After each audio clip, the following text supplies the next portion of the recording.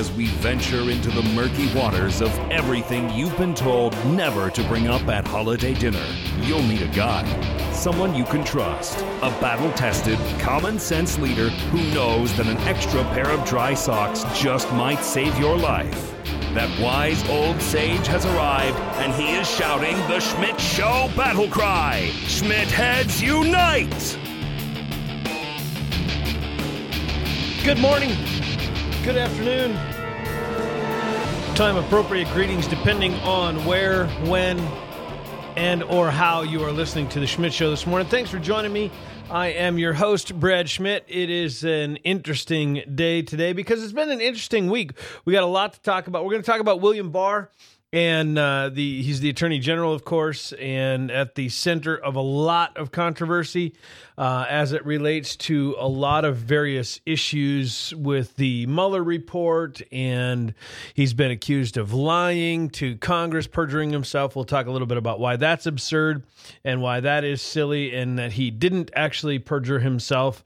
We're going to talk a little bit about the timeline, how we got here, because I think a lot of this stuff gets lost in the mix. We oftentimes forget that there is more to the story, as they say, as it relates to all of these various issues, and we need to kind of keep in mind that the William Barr story, as it relates to the Mueller investigation, as it relates to the Russian probe, the probe in Russian meddling in election, which, of course, as we've mentioned before, the Mueller report says no collusion by President Trump or anyone in his campaign or any American for that matter.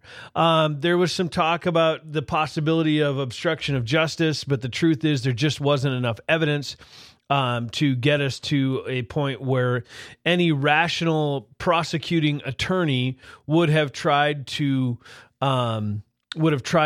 press the issue of obstruction. The truth is there was some rudeness, there was some brashness, there was Trump being Trump, a lot of that. But thankfully, the people that he put in place, his cabinet members and stuff, when he did step over the line, they felt empowered, I guess you could say, to tell him, no, we're not going to do that. We're not going to engage in that behavior. That's not acceptable. So I think that's an important point that a lot of people have missed. I think that's an important point that a lot of people have not actually addressed, especially the media has not addressed. The idea that Donald Trump could have very well said, let's do this, let's do that, let's obstruct justice in one way or another. And he didn't, because the people he put in place, the cabinet members, the staffers and things like that, felt empowered by him to say, no, we're not going to do that. And I think that's a big deal, because that speaks to Donald Trump's openness to listening to his advisors, to listening to the people around him. Now, a lot of people would ignore that, and a lot of people would say, well, but he's still done these terrible things.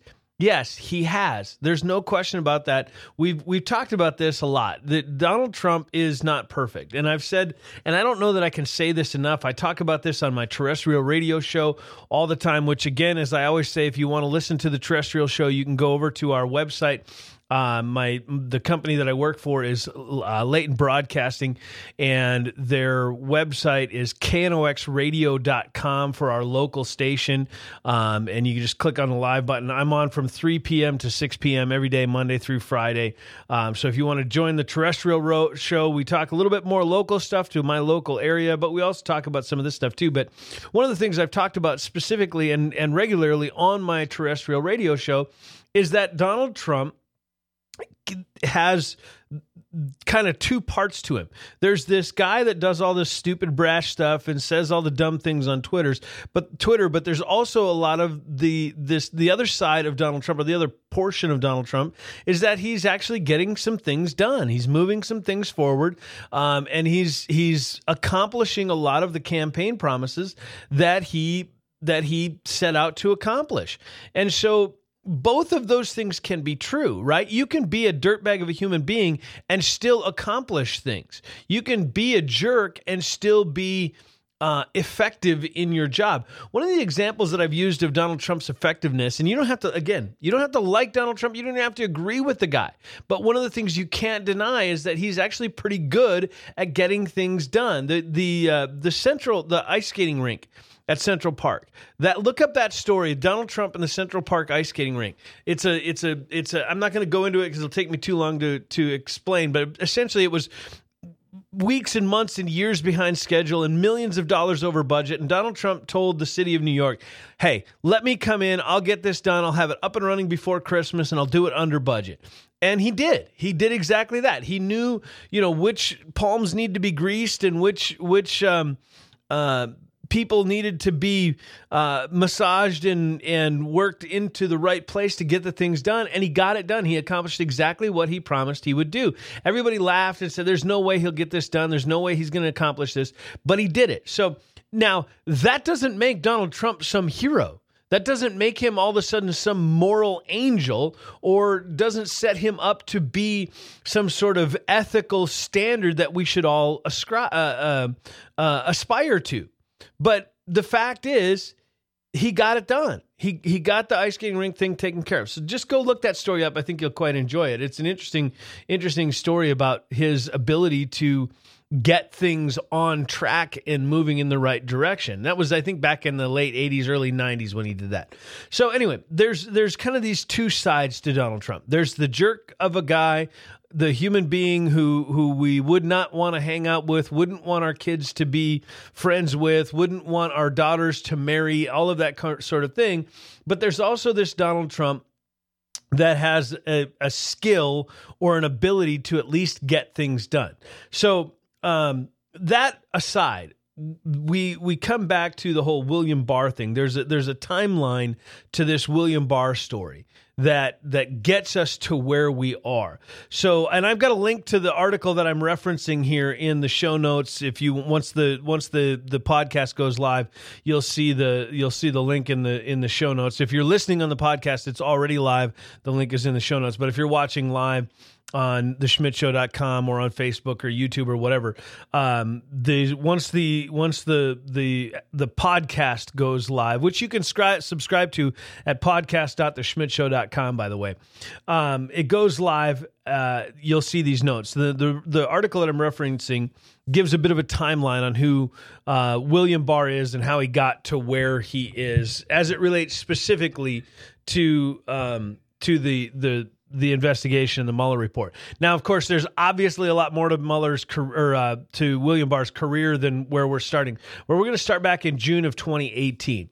So this is just a few months before he would be tapped to be the next Attorney General. He wrote a memo to the Justice Department and to the White House describing Mueller's obstruction inquiry as being based on a fatally misconceived theory. That's the quote, fatally misconceived. So that's an interesting, so he already had this kind of view in mind, or he had already been paying attention to this obstruction investigation. Did Donald Trump obstruct justice in his dealings? And Barr's view on it already was that it was falling apart before it even started. So in December, about 6 months later, Donald Trump nominates William Barr as the next Attorney General, of course, following Jeff Sessions, and whom Donald Trump was not happy with because he had recused himself in the Russian probe. In January, about a month later, Barr testified before the Senate Judiciary Committee as part of his confirmation process. Took all kinds of questions about his intentions related to the special probe, described his friendship with Mueller. He also committed to releasing as much information about that investigation as possible, when it was possible, and so on. In February, on Valentine's Day, Barr was confirmed by a largely party line vote. It was 54-45 in the Senate. 3 Democrats broke ranks to support him. I don't remember who they are, and honestly don't care enough to look it up and get that information because it doesn't really matter. It's irrelevant. March 22nd, about a month after that, Mueller ended his 22-month-long investigation and files his confidential report to William Barr with the Attorney General. That's the process. It's interesting, too, and I think actually Mueller talked about this, and I may have even mentioned it in a previous episode. Mueller talked about this in one of his press conferences Barr talked about this in one of his press conferences, that this is not really Mueller's report. Mueller was the guy who penned it. Mueller was the guy who wrote it, put it together, did all the investigation. But the report belongs to William Barr, the Attorney General's office, because the whole purpose from the beginning of the Mueller report was that it was to be filed with the Attorney General. The Mueller Special Investigation Team does the job of investigating. They make the report, and they give it to Attorney General. It doesn't matter who the Attorney General is, whether it's Sessions, whether it's Barr, whether it was Rosenstein as the acting Attorney General. It doesn't matter. Whoever the Attorney General is, it's their report. They are then required by the law to essentially determine what to do with it. And William Barr determined, as we all know, that there was really no further action to be taken. He made a summary of it. He didn't even have to do that. He didn't even have to have any sort of discussion about that. And this is where I talked about in the opening, that the idea that the Trump administration or the Mueller team or William Barr's team didn't or weren't offering enough transparency is absurd. William Barr did not have to release anything. That is a confidential report given to the Attorney General by the Special Investigation Team of Robert Mueller. So there is no requirement in law anywhere on the books that says that report had to be released to the general public. We as the general public have no legal right, as you will, to that report. Now, I think it's great. I think it's a good idea that we release as much of it as possible, let people see as much of it as possible. Anything that, of course, is detrimental to national security and all of those kind of, common caveats, whatever. But there is no legal right for anyone to see that report other than the people who worked on the report and the Attorney General's office and whoever he determines should be able to see that report. So William Barr puts together this summary and says, look, this is what the report says. Basically says no collusion by anyone in the Trump administration or any American for that matter, and no obstruction of justice. Now, it does say that, he kind of did some things that were kind of sketchy, but there was not enough evidence to actually make a charge of obstruction of justice because it just wasn't there. There were a few times that, you could have said he tried, but his staff or his people interrupted and said, no, that's not happening. We're not doing that. And so essentially, that was it. That was the end of the report. Now, Donald Trump, here's the other thing that where the accusation of a lack of transparency on Mueller, the lack of transparency on Barr, on even the White House is absurd, because Donald Trump, even if Attorney General Barr had decided that he was going to release the entire report or any of the report for that matter, Donald Trump could have at any time exercised his right to executive privilege and prevented any of it from coming out. And there was nothing anybody could do about it. There's nothing Congress can do about it. There was nothing the Supreme Court could do about it. There's nothing anybody else in the White House, Mueller, it couldn't have been Barr, anybody. There was no one that could have stopped. If Donald Trump had so chosen to exercise executive privilege, he could have prevented any information from that report being released at all. There was nothing stopping him from doing that.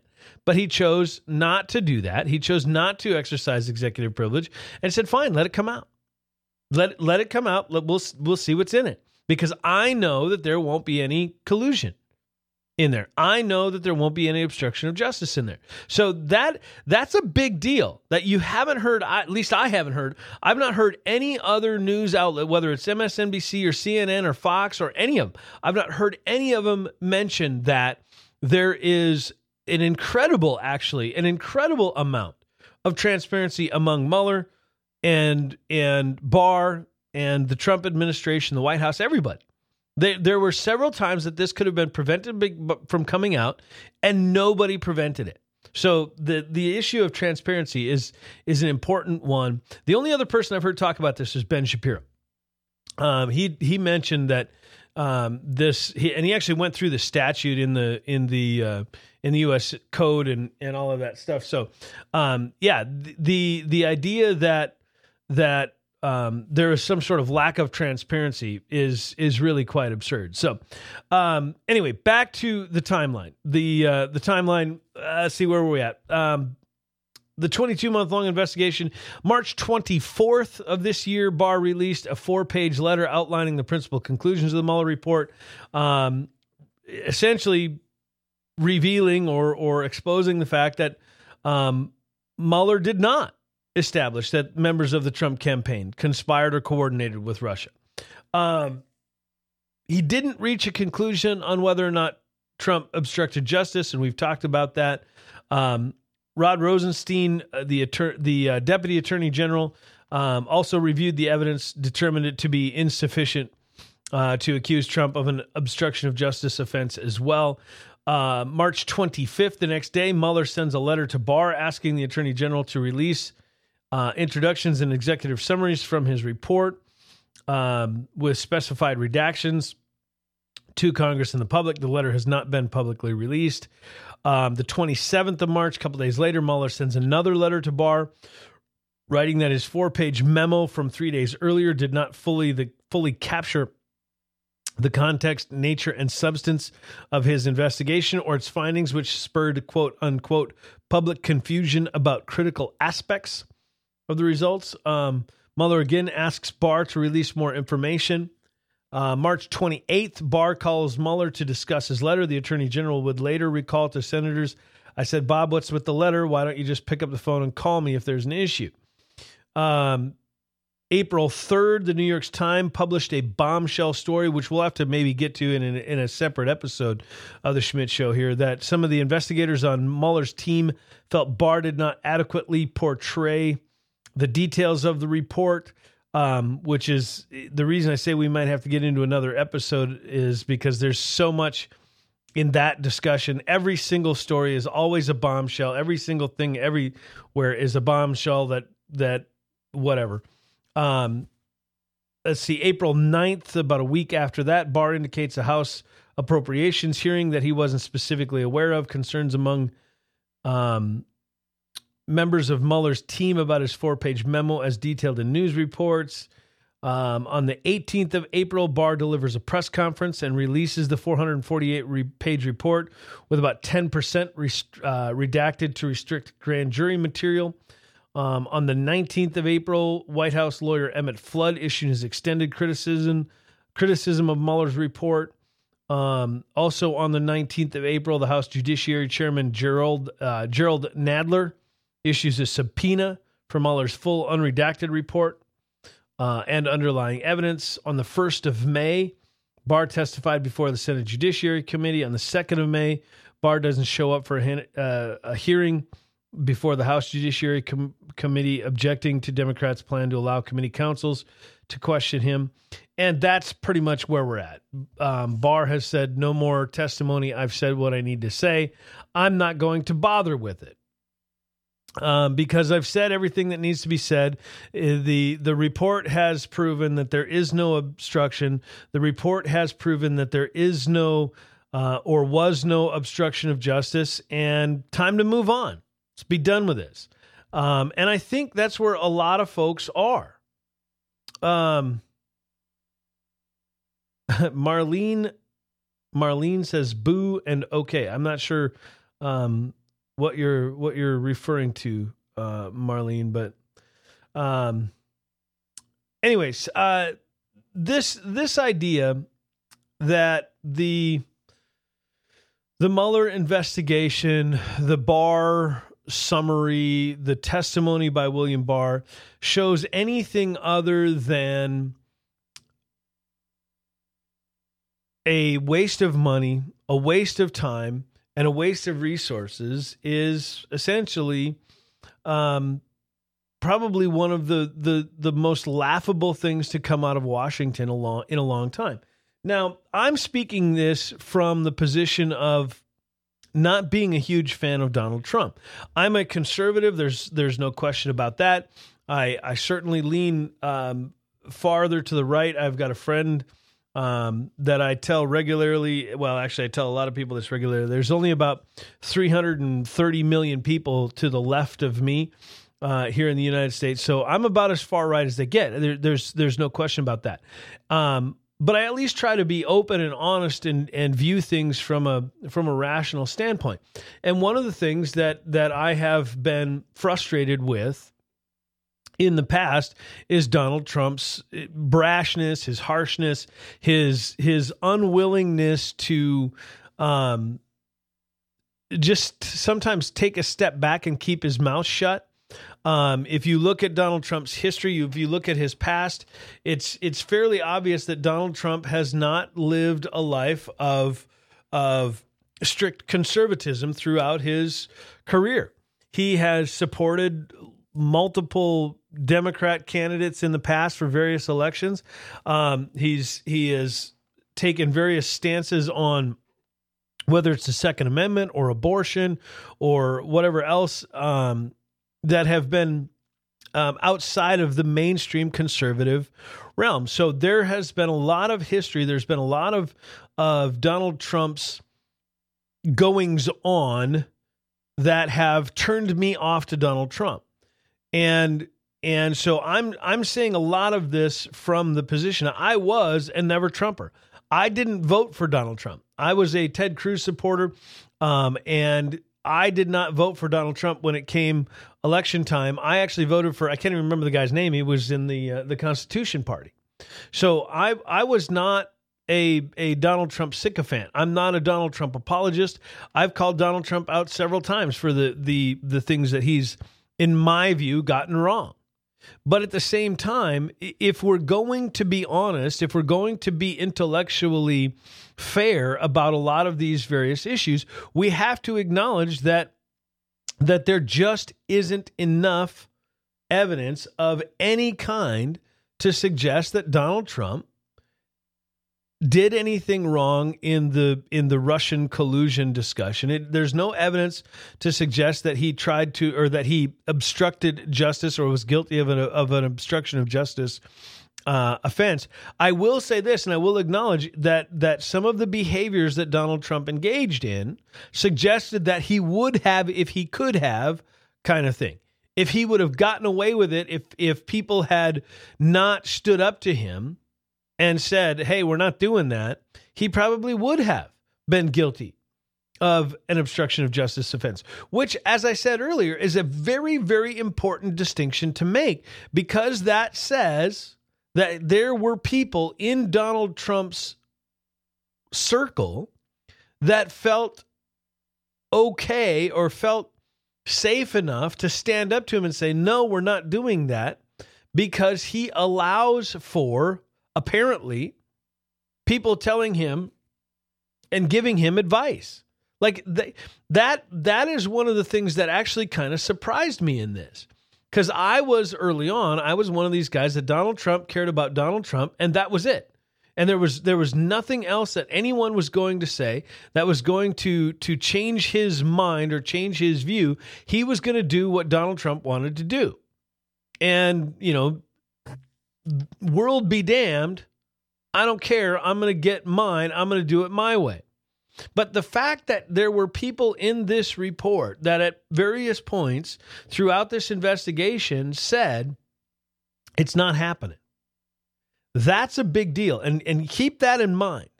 Keep that in mind, that the Donald Trump White House apparently is set up so that if you disagree with him, it is okay to speak that disagreement.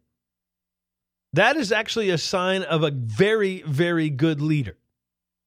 If you are afraid, I mean, think of the leaders that you have in your life. Think of your boss. Think of your supervisors. Your both immediate and extended supervisors. Think of the people who in your life that should be or could be taking advice from you. that could be or should be hearing what you've got to say on various decisions, whether it's in sales or management or how to move forward with a certain project or whatever. I mean, just think about that for a second. Do you have any leaders that you would feel, if you gave them advice, that either A, wouldn't listen to you, or B, would retaliate against you if you showed some sort of disagreement? Now, when you take a guy like Donald Trump, who is as big of a personality as he is, who is this kind of larger than life kind of guy, he's the you're fired, apprentice, I'm Donald Trump, and if you cross me, I will crush you kind of personality, right? Like, that's the way he's portrayed in the media. He's portrayed as a bully. He's portrayed as a person who doesn't take advice, who doesn't listen to his advisors, doesn't listen to his counselors, tells the generals they don't know what they're talking about, and overrides generals in military decisions and all these things. Like, he's made out to be this guy who will not, under any circumstances, take advice or hear disagreement.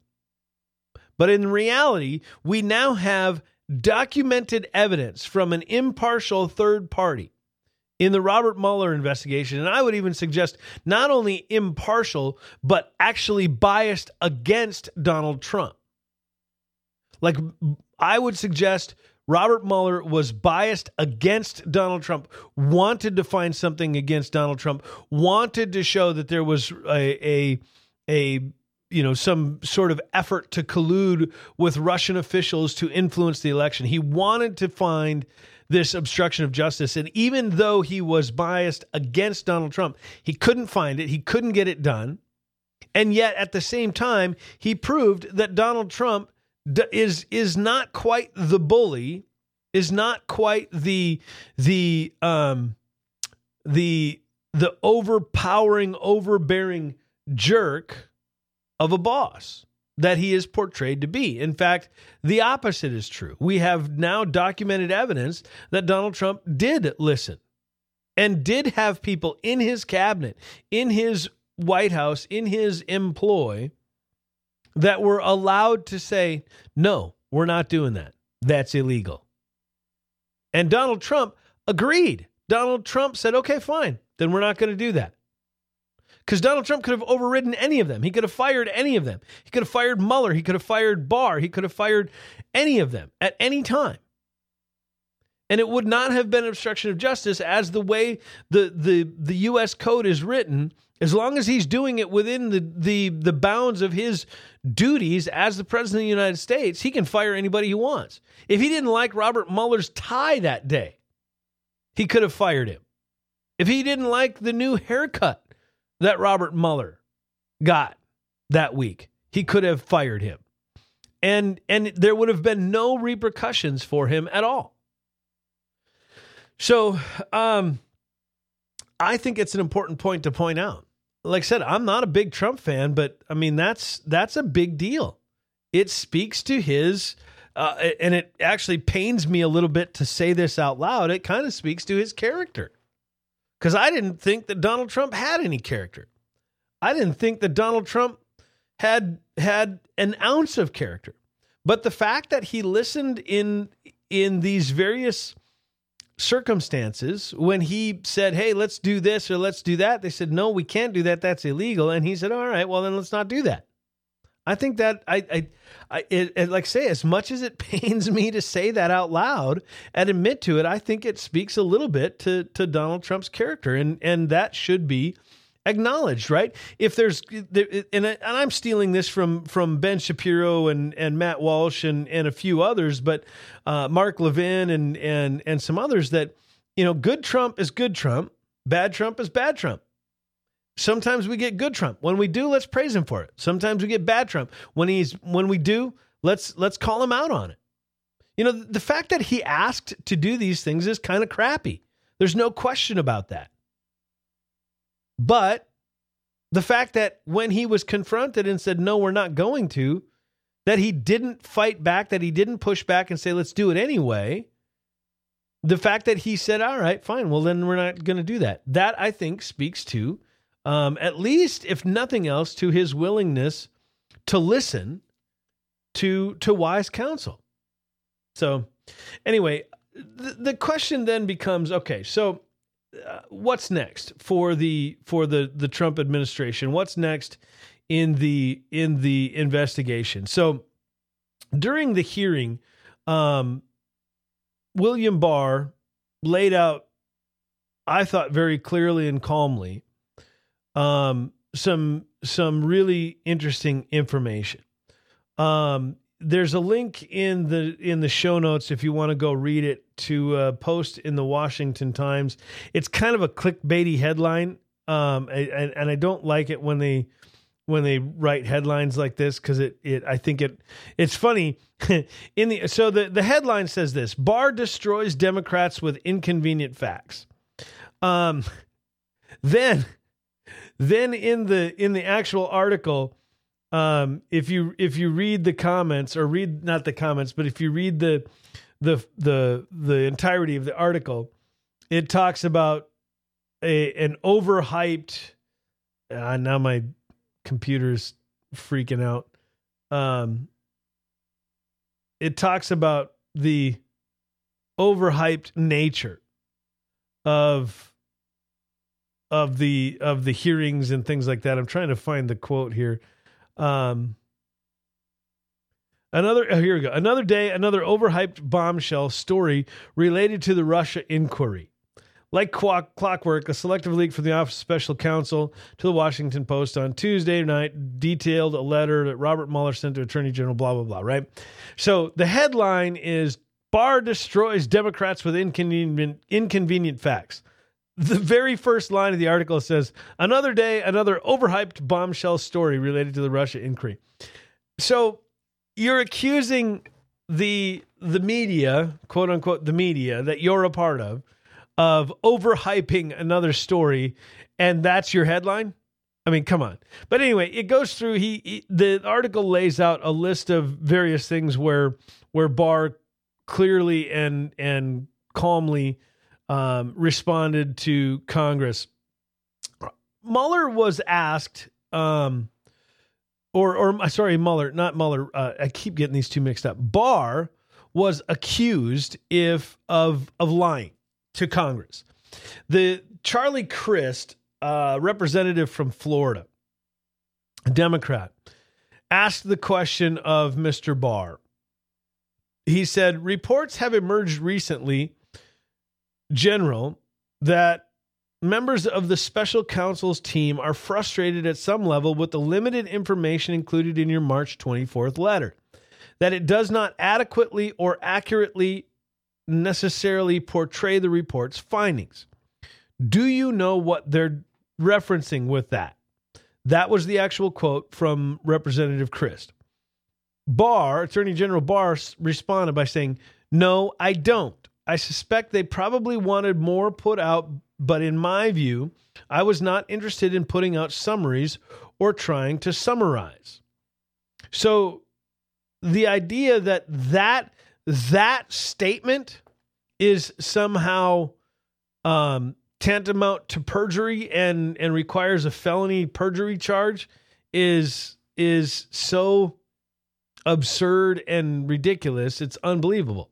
Barr was never asked if Mueller provided negative feedback. That wasn't the question. It said that members of the special counsel team are frustrated at some level with limited information. Do you know what they're referencing with that? He said, no, I don't. I suspect that they probably wanted more put out, but in my view, I was not interested in putting out summaries or trying to summarize.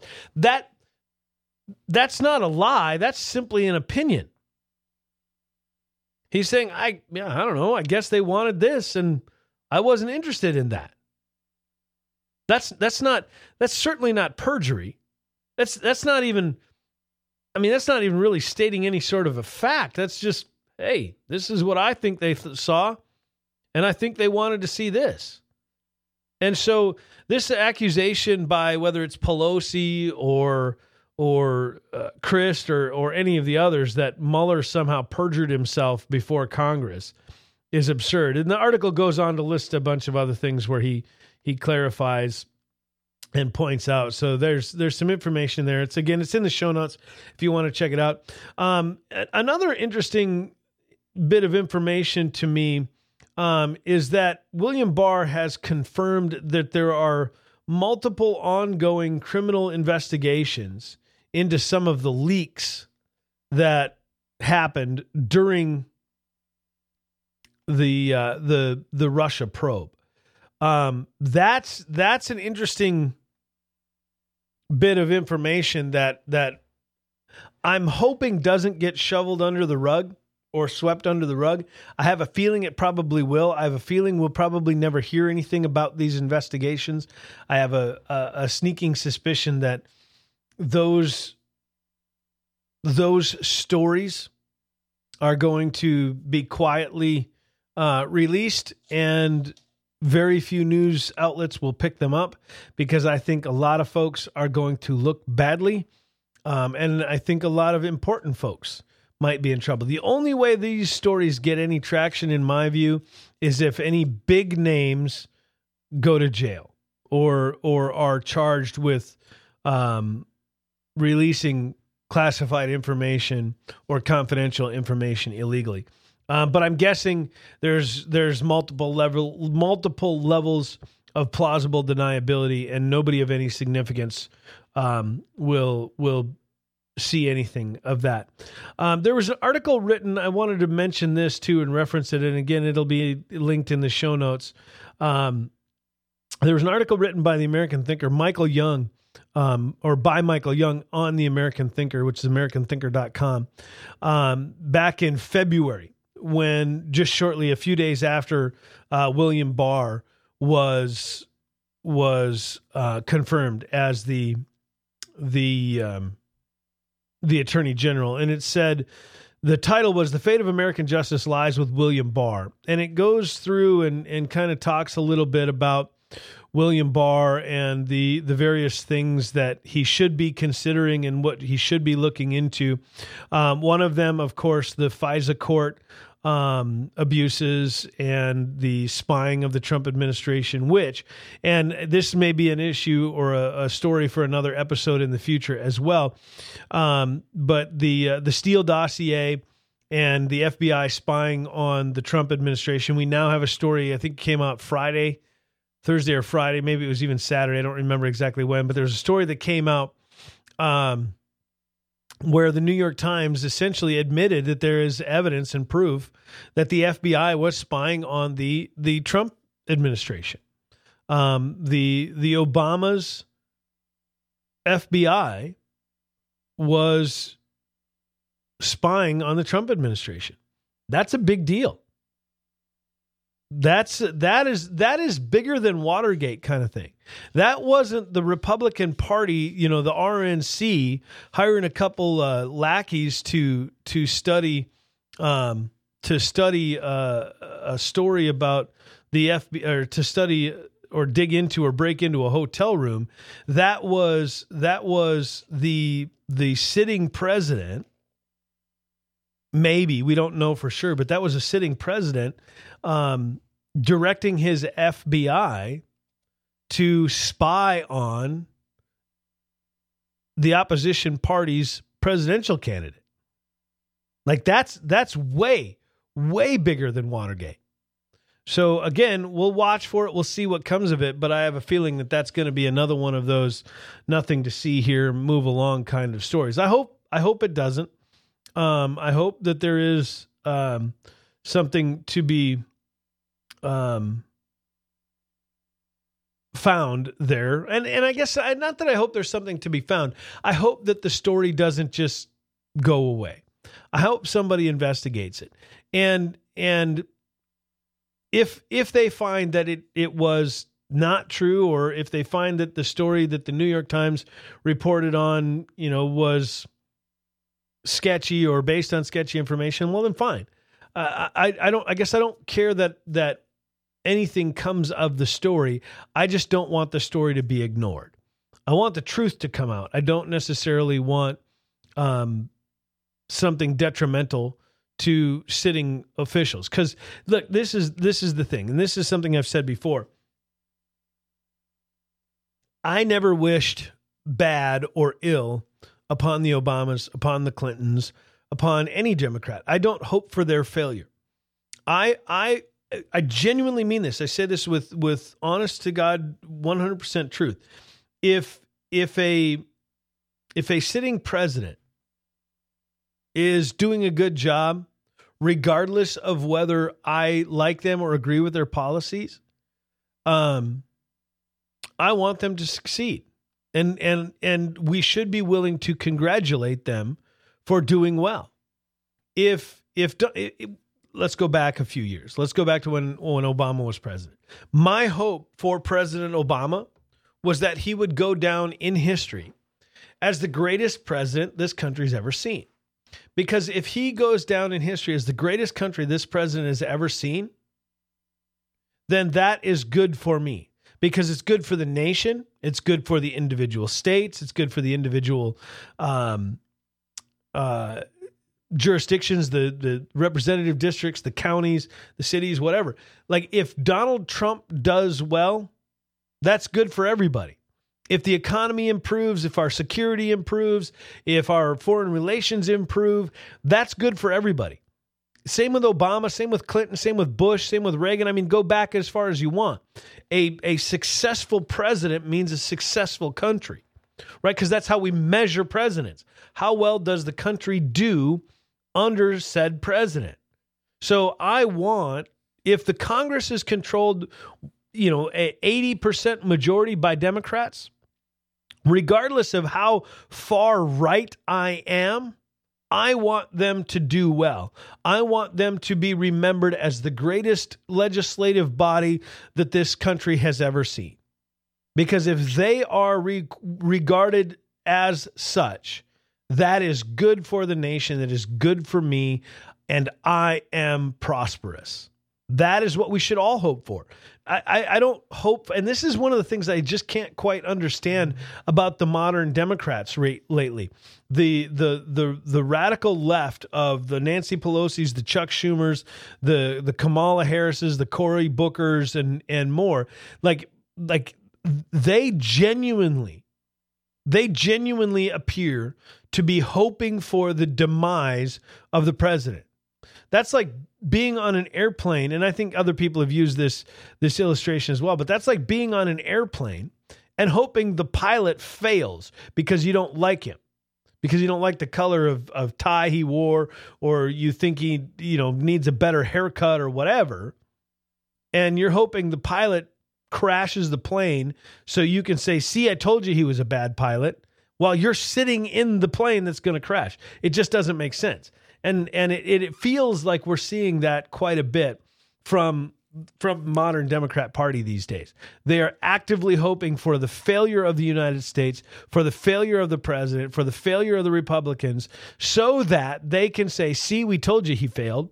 We told you he was going to fail. You should elect us and put us in charge. That doesn't make any sense to me. Maybe a more accurate description, or a more accurate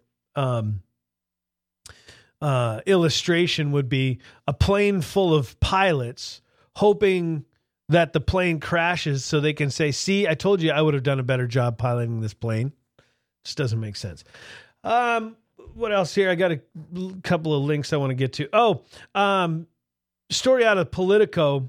Of course, well, other people are reporting it too, but the one I've got linked in the show notes is from Politico. Donald Trump saying Mueller should not testify. He was quoted as saying, here it is. Bob Mueller should not testify. No redos for the Dems, the president wrote on Twitter. After excoriating Mueller's 22-month investigation into Russian interference in the 2016 presidential election in a previous post. He also tweeted, after spending more than $35 million over a 2-year period interviewing 500 people using 18 Trump-hating angry Democrats and 49 FBI agents, all culminating in a more than 400-page report showing no collusion. Why would the Democrats in Congress now need Robert Mueller to testify? That's what he tweeted. He also, there's a second tweet. But, I mean, honestly, he's right. At this point, what else is there to say? What else is there for Mueller to say? What the Democrat Congress is hoping will happen is that they are hoping that Mueller will get on the stand, will say something, they'll try and trick him or trip him up with trick questions and unanswerable questions so that they'll be able to say, see, we told you that there was more to the story and that Mueller was just covering things up, or Mueller this or Mueller that. And in the end, if it were me, if I were Mueller and I did testify, I would simply say, regardless of the question, I would ignore pretty much any question they would say and simply say, I'll refer you to my report in which I found that there was no collusion by Donald Trump, his administration, or any American, and there was not evidence to suggest that an obstruction of justice offense was justified. That's how I would, if I were Robert Mueller, fine, I'll testify, but that's exactly what I would answer to every single question. I'll refer you to my report, which found that there was no collusion by Donald Trump, his administration, or any American, and no evidence to suggest that an obstruction of justice offense was justified. That's it. That is the only thing that Robert Mueller has to say to anyone at this point. So I think Donald Trump is absolutely right that Mueller should not testify. He should simply thumb his nose at Congress, at the Senate, or whoever wants him to testify, and just say, "No, I don't think I will." And here's what I will say. Fine, subpoena me, but just know every answer will be exactly what I just said. It will be, I will refer you to my report in which I found that there was no collusion by Donald Trump, his administration, or any American, and that an obstruction of justice charge was not justified. That would be the end of it. We're kind of done with the Mueller investigation story, the William Barr story. I just kind of found funny. I've linked it in the show notes. There's an article. Bill and Hillary Clinton's book tour has been struggling with attendance. They're now selling seats for less than $10. Secondary ticket marketplace StubHub has tickets for Saturday evening's show in Los Angeles, available for a mere $6. So if you want to go see Bill Clinton and Hillary Clinton talk about whatever they're going to talk about, $6 if you live in Los Angeles.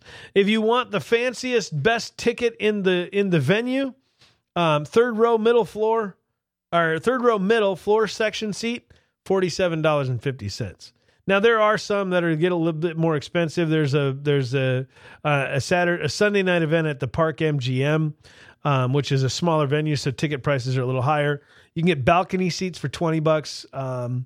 The best seat in the house is actually $475, but those probably won't sell, especially when Ticketmaster still has seats available for the event in the same section, but a few rows ahead for $228. So the event isn't sold out, and it's been on the calendar since last year and had to even be rescheduled after the Clintons dropped out to go to former President George H.W. Bush's funeral. So, the Clintons, I really, truly hope that this is the beginning of the end of the Clinton, Bill and Hillary saga. It's not that I wish them ill. It's not that I want to see their demise. I just want them to fade quietly into history, and stop talking to us. Just enjoy retirement. I don't know. Hillary's 69 years old. I don't know how old Bill is. Bill, let me look him up here. Bill Clinton. Let's see what Wikipedia says about Bill Clinton as far as his age. Bill Clinton is 72, and Hillary is, how old is Hillary? Hillary is, Googling up Hillary. Hillary is 71. Bill is 72. So, honestly, just retire. Both of you have more money than you'll ever need, and just go away. If this is me, and President George H.W. Bush and President George W. Bush both are great examples of just going away. They did their term. George H.W. Bush served as VP under Reagan for 8 years and 4 years as a president himself. And George H.W. spent 8 years as president, and they just went off and lived their lives quietly and without making a fuss. But for some reason, the Clintons just cannot get out of the spotlight. And I don't get it. I wish they would just go away. I hope the fact that nobody's showing up to see them at these events and that the tickets aren't selling for these events, I hope is a note for them. I hope it is an encouragement to them to simply just fade quietly into the spotlight and just go away and leave us all alone. Let the next generation of leaders that apparently are older than you with Joe Biden and Bernie Sanders and others, but just let the next group of leaders in the Democrat Party have their time in the spotlight and leave us as Americans alone in general. One other interesting article, or not article, but a link I've shared in the show notes. There's a website called joebiden.info, which is a website set up to mock President Biden or former Vice President Biden and presidential candidate Biden. And it is performing better in Google searches than Joe Biden's official campaign website. This does not look good for Joe Biden and his popularity. You can actually buy T-shirts that say "I'm with Uncle Joe 2020." JoeBiden.info. The tagline on the website says, "Uncle Joe is back and ready to take a hands-on approach to America's problems. Joe Biden has a good feel for the American people and knows exactly what they really want deep down. He's happy to open up and reveal himself to voters and will give a pounding to anybody who gets in his way." There's a bunch of videos of him being creepy old Uncle Joe, a bunch of photographs of him being creepy old Uncle Joe. There's some of his more laughable quotes that you will find. There's a link to a bunch of his various previous voting stances. He's against gay marriage. He's for mass incarceration. He's against abortion rights. He's against school busing. He was in favor of the Iraq War. He's for the death penalty and harsh drug sentences. Some of his quotes include, "I mean, you got the first mainstream African-American who is articulate and bright and clean and a nice-looking guy." That was Joe Biden in 2007. There's the audacity of grope, some clips from Jon Stewart's show. So, go check it out. It's joebiden.info. It's mocking Joe Biden. And it's actually performing more effectively in Google searches and the Google Analytics stuff than his actual campaign website. So, not good for Joe Biden. We'll just say that. So, with that, we are going to wrap things up. This is, or has been, I should say, The Schmidt Show. I have been your host, Brad Schmidt. Thank you for joining me and spending some time with me as we have done another episode of the Schmidt Show podcast. Like I said earlier, there's all kinds of ways to get a hold of us. We're on Facebook at the Schmidt Show. We're on Twitter at the Schmidt Show. We are on all of the various, where I think we're even on Instagram at the Schmidt Show. We have got a Telegram group called The Schmidt Show. We've got a Freenode chat room. I think it's titled Schmidt Heads. So check all of those out. Come and be a part of it. Share these episodes with your friends, please. We're trying to expand our reach. We're trying to expand our audience and all of that kind of thing. And I will say this, it has been an interesting, I'm a radio guy. I do a radio show 3 hours a day, as I've mentioned several times on the show, on KNOX Radio in Grand Forks, North Dakota. It's on 1310 AM and 107.9 FM if you're in the local listening area and want to listen to it. If you are if you're not in the local listening area, you can go to our website. It's knoxradio.com and just click on the listen live. It's from 3 p.m. to 6 p.m. Central Time, Monday through Friday. And that is where I normally do this. And that is a different medium. It's interesting to me. I thought podcasting would be easy. I thought podcasting would be simple and straightforward. And I'm finding it's actually a lot more difficult than I thought. Doing an hour-long stream of consciousness with no interaction, with no phone calls, with no commercial breaks to break it up, it's a lot more difficult than I thought it was. And so it's been an interesting place to be. It's been a lot of fun. I'm enjoying doing it. I fully intend to continue doing it. But we need your support as we expand our audience, as we expand our listener base. We're on YouTube, I guess, as well, the Schmidt Show YouTube channel. And we need your support. We need your help to, like I say, share these links, share these shows, share the podcast with your friends, with people who are, whether they're like-minded or not. We hope that they'll find something interesting to listen to. We're working on, we had a phone number, and we've still got it, 1-866-766-1776. But as we moved into the new studios, some of the phone stuff has changed, so we've got to get the phone stuff back up and running. As soon as we get that, you'll see it listed back on the page on the schmidtshow.com, and you'll see it also on the video. I used to have it on a scroller on the bottom with the phone number. So once we get all of that back up and running, we'll bring up the phone calls again, because we've actually missed that interaction. We missed having the interaction with the phone calls. We haven't had a lot of them, but it's fun. So we'll continue that. We'll get that back up and running eventually. But anyway, as we wrap things up here on the Schmidt Show, the one thing I would ask is, if you feel so inclined, this stuff gets expensive. We pay for the streaming, we pay for the podcasting, and getting it linked to iTunes and Castbox and Stitcher and all of those. It costs money to get all that stuff done. And so if you can support us at all, through Patreon, we would truly, truly, deeply appreciate it. Anything you can do to help.